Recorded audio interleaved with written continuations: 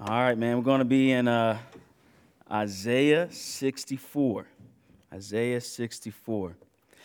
So we're going to start this series, and it's just a series celebrating Advent. Advent is what Christian tradition calls the Christmas season, the 4 weeks leading up to Christmas. And Advent comes from this root word, mean coming. It refers to God becoming incarnate in Jesus of Nazareth. In other words, God became human. It describes this union of divinity and humanity in Jesus Christ. The scriptures come to my mind like the Word became flesh and dwelt among us, or for the entire fullness of God's nature dwells bodily in Christ. That when his disciples would look at him and they would say, "Will you show us God the Father?"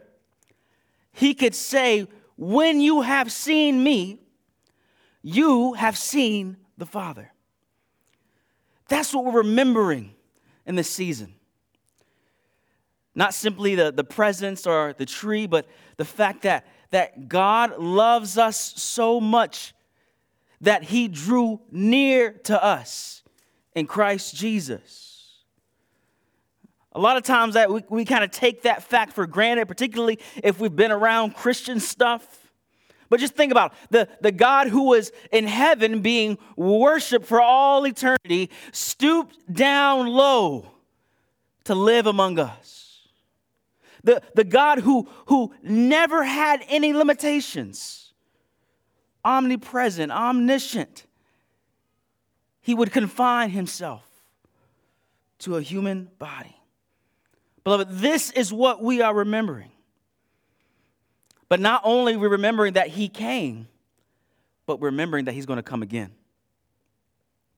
Now, I don't know about you, but I felt the chaos of this world this year.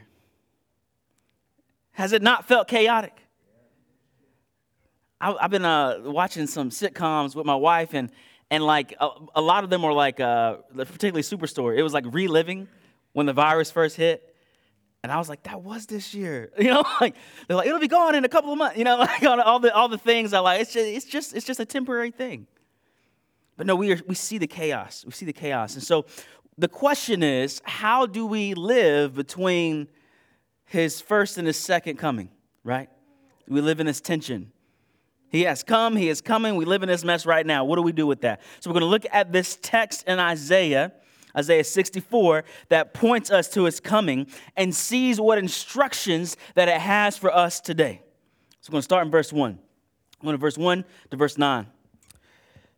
If only you would tear the heavens open and come down, so that the mountains would quake at your presence.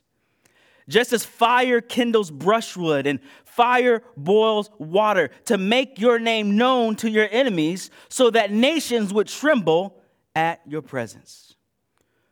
When you did awesome works that we did not expect, you came down, and the mountains quaked at your presence. From ancient times, no one has heard, no one has listened to, no eye has seen any God except you, who acts on the behalf of the one who waits for him. You welcome the one who joyfully does what is right. They remember you in their ways, but we have sinned, and you are angry. How can we be saved if we remain in our sins? All of us have become like something unclean.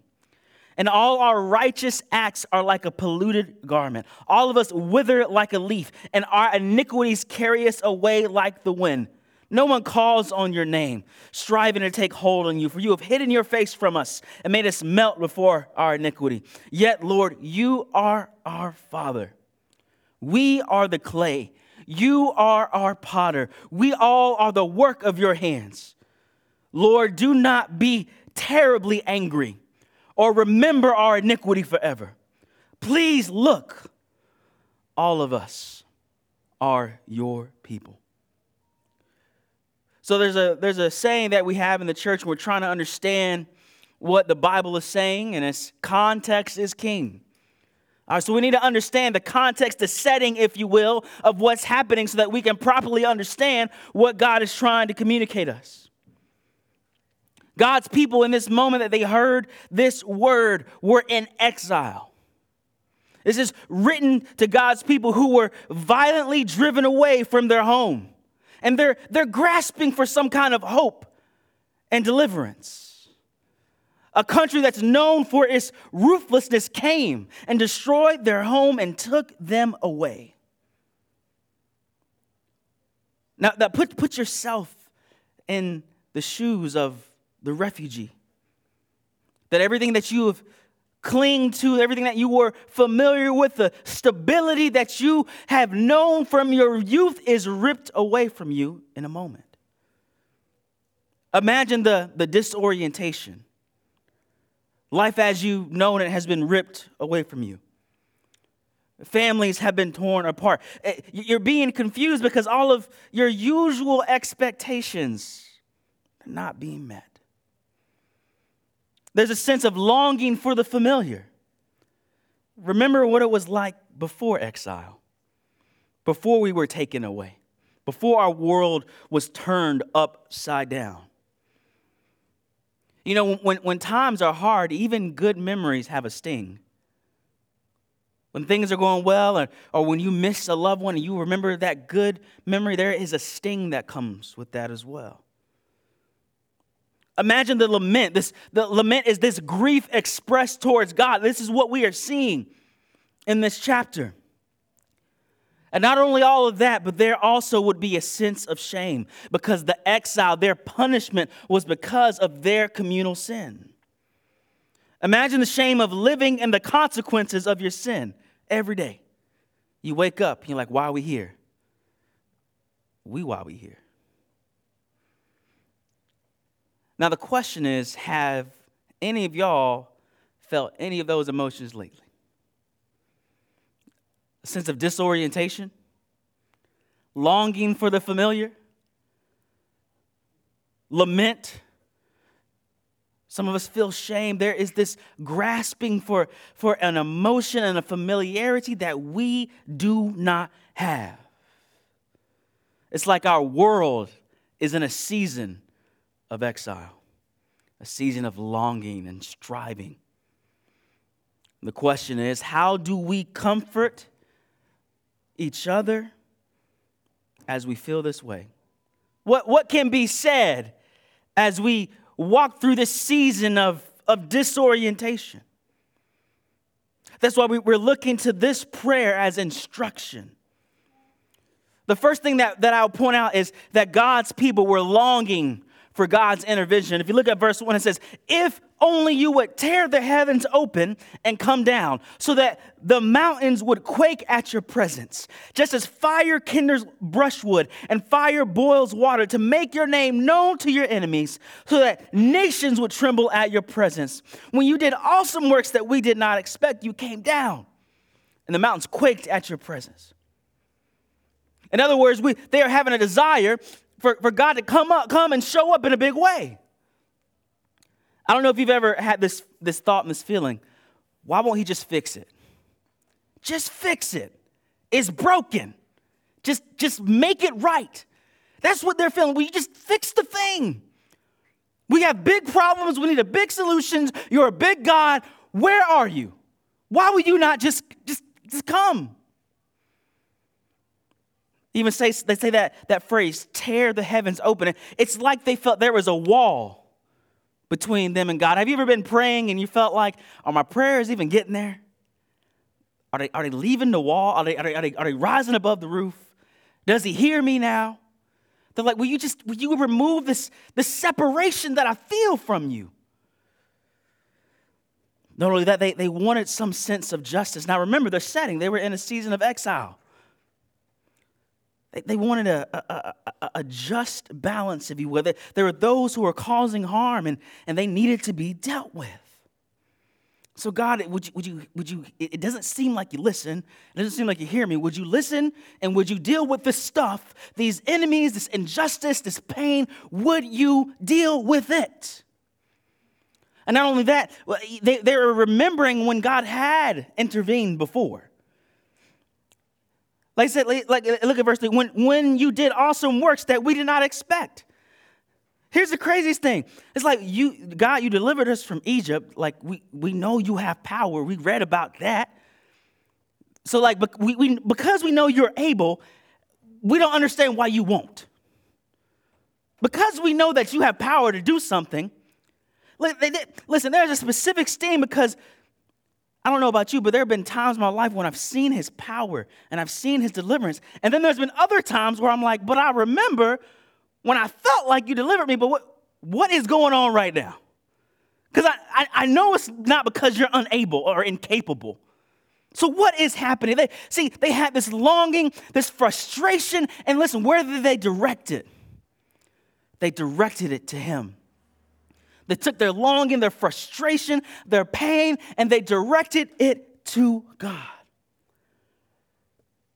See, not only do we need to express our longing for God's coming to him, we need to have an honest assessment of ourselves in times of exile.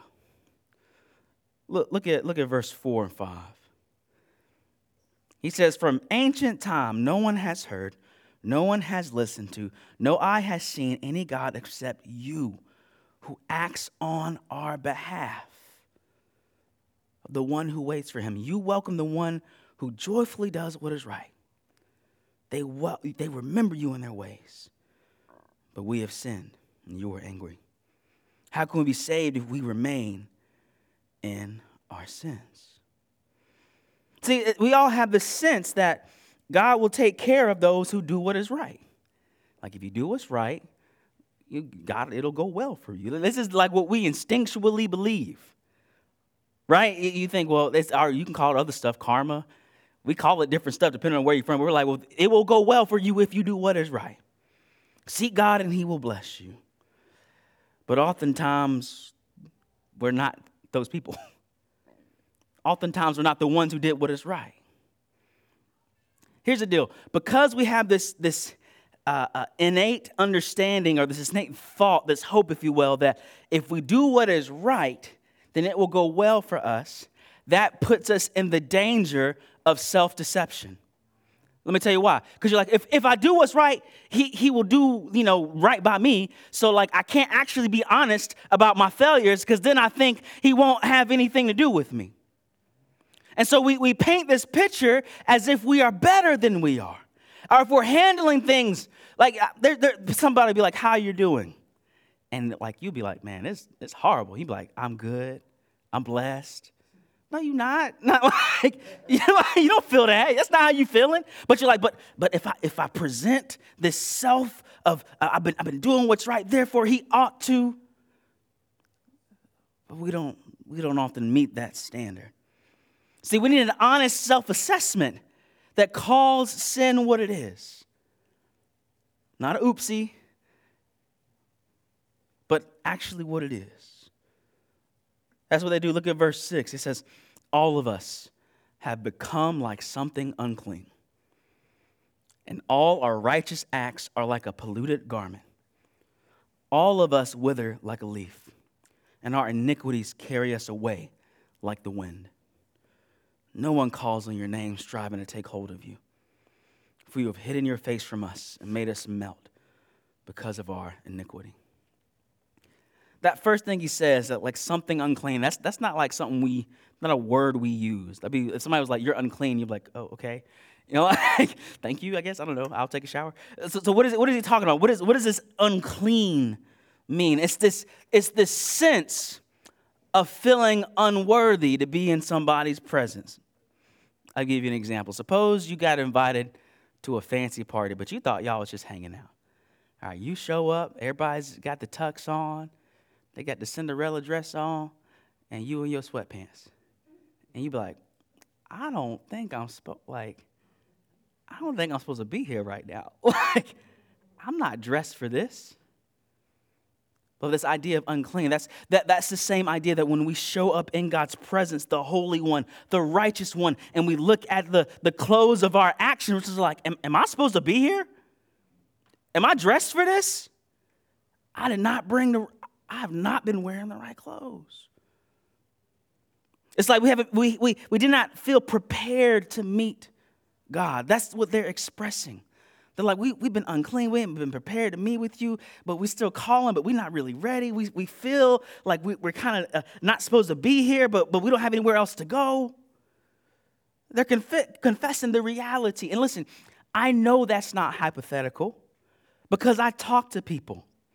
And I say, do you want to come to church? Do you want to call them to small group? Whatever. You want to come to a thing about Jesus? And they'll be like, well, when I get better. And that's nebulous. But the idea is they have this sense of uncleanness. Like, I don't know if I'm ready for all that. I don't know if I show up, will I have the right stuff on? So what we do instead is we put on a public righteousness that is not sincere. All of us have become something unclean, and all our righteous acts are like a polluted garment. Even the stuff that we say is righteous is not really that righteous. We kind of put on this moral clothes, if you will, to let people think that we have what we need and that things are going well. See, we seek a cheap righteousness for justification. I'm doing good. I'm good. Did you see everything that I did? There is no greater case study of this than social media. It's like righteousness with no sweat equity. Like you showed up, y'all going to build something. You took the picture, and then you drove away. But you took the picture, though. Listen, y'all. The reason that our heart manufactures and delights and kind of subtly showing how good we are is because deep down we want to be wearing the right moral clothes because we feel ashamed. And so we're searching for something to put on us because we're in the season of exile. I feel kind of distant. Things aren't going my way. But if I do what's right, then God will accept me. But I'm not quite doing what I know I ought to be doing is right. But if I just do enough, then it'll make it believable. Do you know what I'm talking about? We are seeking some sort of justification. And it comes out in odd and different ways. Where people will be very undescriptive. Like, you remember when I did that thing? No, we all know we know what it is. Not only that, they're realizing their own fickleness, if you will. It says like we're like a leaf. Our iniquities carry us away. Our commitments are not being kept. Like one day I'm doing all right. The next day I don't know. Like I'm just being carried away by the winds of my own heart and the winds of my situation. Listen, I want you to see how ruthlessly honest they're being about their own heart. Because I don't want you to feel this compulsion to lie to God and to yourself about what's really happening. Because we all feel that. So whatever it is, let's be ruthlessly honest about our sin. If we're in a season where things seem kind of bad, where there's a sense of darkness, where there's some uncertainty, that is a perfect season to lay our hearts bare before the Lord and say, this is what's happening. This is really what's happening. I know what I told them, and I know what I posted the other day, but this is really how I'm feeling. We can't hide the truth anyway, but here's the deal. If I trust in God's kindness and in His grace, that will motivate me to be honest. Look at verse 8.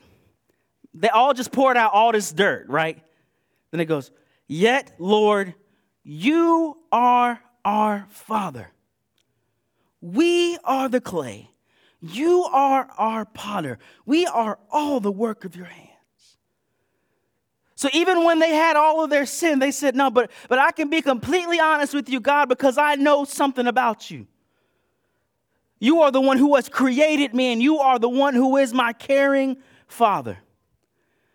I don't know about you. If you make something with your own hand, you want to protect it. I ain't never made nothing from scratch, but I done put together some furniture. You know what I'm saying? I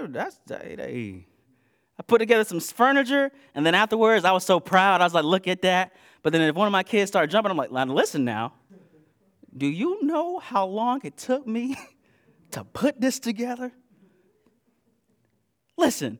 If we care about inanimate objects that we have created, how much more does God care about us, whom he has created?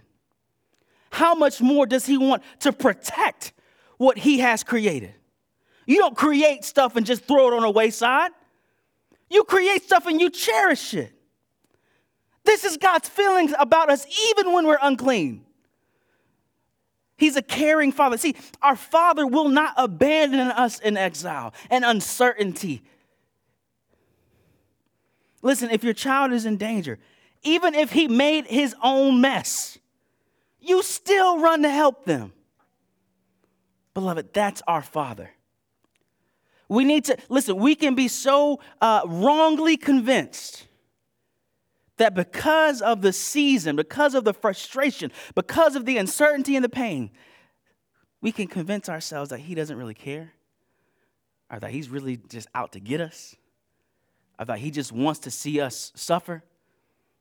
But remember this, that they could say, I don't see you,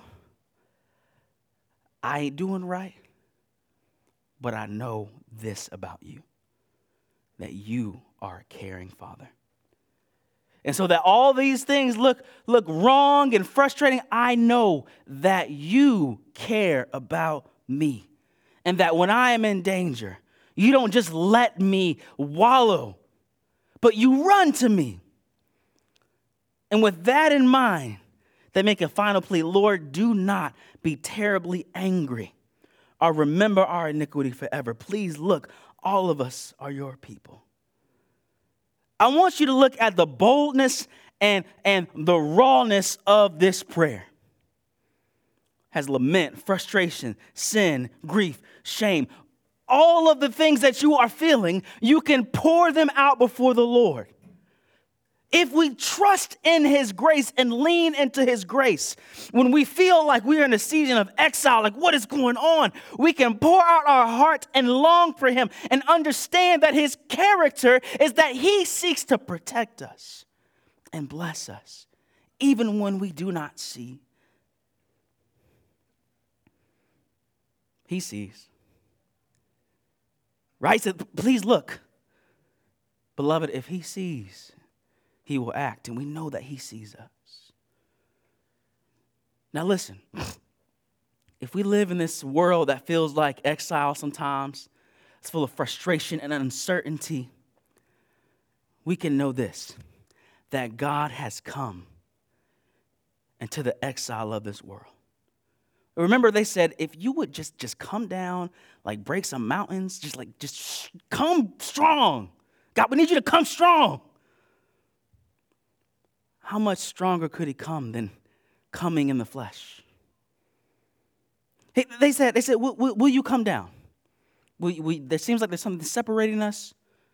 There seems like this wall that I can't get through. Will you come down? And God's answer in Christ Jesus is yes, I will come. It's an overwhelming yes. That God doesn't just look at us in our suffering and our frustration of this world, but he himself puts on flesh and experiences it himself. Quite literally. When Jesus was born, there was an assignment to kill him. And his families literally had to exile themselves to Egypt. He understands uncertainty. He understands this sense of what is going on. But he willingly endured this. He willingly entered the world of our exile so that we would have hope and assurance that he will not leave us there. See, everything that they longed for in this prayer, everything that they confessed, God has answered in the coming of Christ. You remember how they longed for justice? God, will you make your name great so that your enemies would fear you? Did not Christ speak about and demonstrate God's justice? When he declared over and over again that you have to have compassion on the weak. Y'all remember that time, there's a lot of memes about that, where he went up in the temple and started whipping folk? Like, get out of here. What was that about? He saw those exorbitant prices being put on the poor, and he says, I'm not about that. God has come close to us and has displayed his justice. Remember that phrase? He says that God will draw near to the one who joyfully does what is right. I don't know about you. Even when I do right, it's not always joyful, right? Yeah, I'm like, I did it. But Christ joyfully did what was right in our place. He says that whatever I see the Father do, I do. And whatever I hear the Father say, I will say. Even when he's staring down the cross, Hebrews 12 says, for the joy that was set before him, he endured the cross, despising the shame. He joyfully did what was right, and the Lord heard him. And he died in our place for the list of our sins. We talked about that feeling of unclean, that feeling of, should I be here? Christ was treated as the unclean one. They crucified him outside of the city on a hill for everybody to see, so that everyone would know he is getting punished. And when people walked by, they just wagged their head. So much condemnation, so much uncleanness. He died this shameful death. Christ came, lived among us, and experienced the reality of exile for us. Christ demonstrated the care and faithfulness of the Father. I know that sometimes maybe you don't wonder it in words, but in your mind, you're like, in your emotions, you're like, does God love me? Well, why did Christ come? For God so loved the world that he sent. And not only that, Jesus will come back to enact justice and fulfill the Father's plan. You know, we've been saying the Apostles' Creed, and one of the lines that says, he will come again to judge the living and the dead. That means he's going to set it all right. So with all that, we know that he sees us now. We know that he delivers and strengthens us because he is in heaven interceding for us. So with all of that, with all of our emotions and all of our needs put out there, and Christ coming to meet our needs in the most real way, what does that mean for us right now? It means that we have to remember the story. You ever thought about, sometimes people ask me, why do y'all do communion every week? Why do we do it every week? One, the Bible says, as often as you meet, do it. So why would the Bible instruct us to do this every week? Because if somehow I mess it up in the sermon, you are going to hear about Jesus' death and resurrection for you. It's not that you didn't know it before you came. You're not learning something new, but it's a story. It's a truth that you need to rehearse in your mind. Now, I was watching Black Panther, and he's in a fight, you know, when they're in that water area, like the waterfall or whatever, and he's getting beat up. And his mama says, remember who you are. And then he gets up and he wins the battle. Now, did he literally forget who he was? Did he forget his name? No. But he's like, no. You need to rehearse the truth so that you know how to act. And in a similar way, beloved, we rehearse the gospel so that our hearts are trained in hope, and that our hearts are trained to understand that God loves us and that he intervenes on our behalf consistently, that he will set all things right. I have to rehearse my mind in the gospel so that I know how to act and I know how to experience this life. How do we live in the here and now? Listen, we confess and lament regularly. Why would we do this? Listen, so often I see believers that are drowning in guilt and shame. They're just drowning in that guilt and shame. And they live with this cloud of oppressive shame over their minds. And if you think about anything spiritual, if you bring anything spiritual up, you can see their head just drop. Beloved, we don't have to live this way. Stop running away from the one who ran to you in Christ. Even more, we need to do this in community. Listen, it's one thing to kind of talk to myself, be like, Jesus forgive me, Jesus forgive me. But when I tell my brother, hey, I've sinned, and he says, Jesus forgives you, I'm like, it's the same information, but it feels different. We have to be honest about this. And we have to encourage one another to confess sin and then be quick to remind each other what Christ has done. Listen, we lament. We don't stuff down our negative emotions. There's a Christian culture that somehow makes us feel like we have to pretend like we're cool, like we got everything together. Well, there's no negativity over here. I'm blessed and highly favored. That's not, come on, y'all. But beloved, we express the anger, the grief, and the frustration to God and to one another. And what do? We remind each other of the story. The last thing this calls us to do is that we fulfill our calling as an act of faith now. Here's the deal. When God's people were in exile, they still had to go to work. They still had families. They still had everyday responsibilities. And here's what I know. Those who are depressed and anxious have trouble doing everyday tasks. I know this from experience. If we let the uncertainty and the frustration of this life overrule us, we will not accomplish the very real task that we have right in front of us. But if Christ has come and he is coming, we have stability to fulfill our responsibilities. Listen, if we have hope in exile, it makes us be good neighbors. And let's not overly spiritualize that. Let's say, who is your neighbor?